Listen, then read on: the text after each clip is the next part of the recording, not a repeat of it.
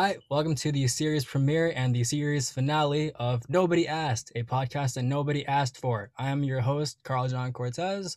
For today's one and only episode, our topic is going to be globalization and cultural exchange in the modern world. To talk about today's topic, I invited a special guest, one of the biggest consumers of foreign culture and media I know, Tahira Thompson Cook. Welcome to the show. Thank you. Thank you for having me, Charles Cortez. CJ. You're an anime fan. I know that. And Yes. around this time, how much anime do you like? How frequently do you watch anime? Well, depending on the day, I'll watch about 2 to 3 episodes a day. 2 to 3 episodes a day? Mhm. You mentioned earlier you watch anime on Netflix and other services. Right. In terms of And other services, maybe or maybe not pirated websites, but we can talk about that later. right? Well, I mean, pirated websites are still like the internet. Internet's a Right. byproduct of globalization, so we could talk about that.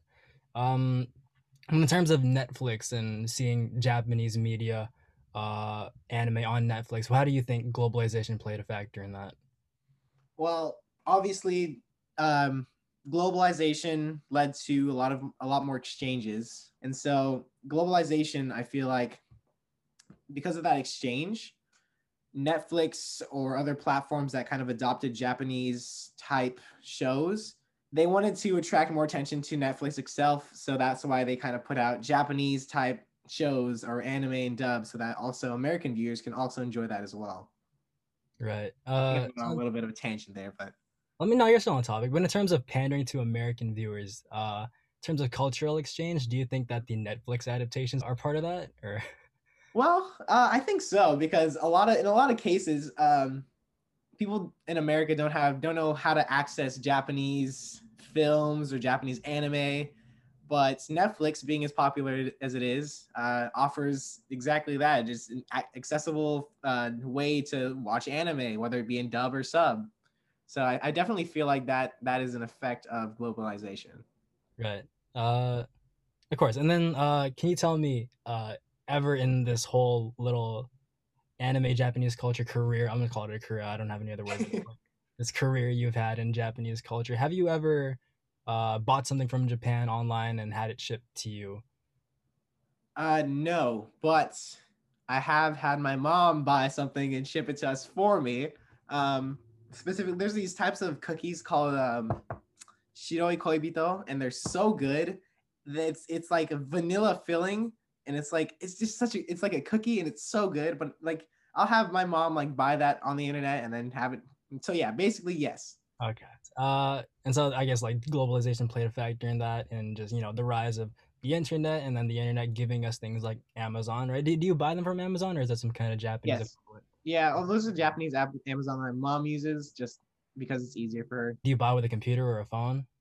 Computer typically. Computer? Yes. Okay. So technology there. So just here, in this last section, I kind of just wanted to open up a general discussion on other examples of cultural exchanges, maybe just between Japan and America, or from other countries at all.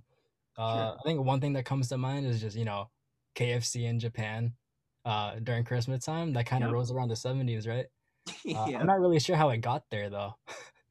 Well, I think so. The idea of fast food restaurants, Japan being as good at adapting as it was, they wanted, they even have a 7-Eleven.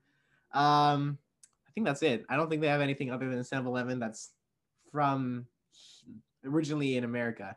But as far as fast food restaurants are concerned, they kind of just wanted to be like, hey, fast food restaurants, convenient, accessible. Let's just have that. We also see a form of syncretism in the mixing of Japanese food and American food, such as have you ever tried a California roll?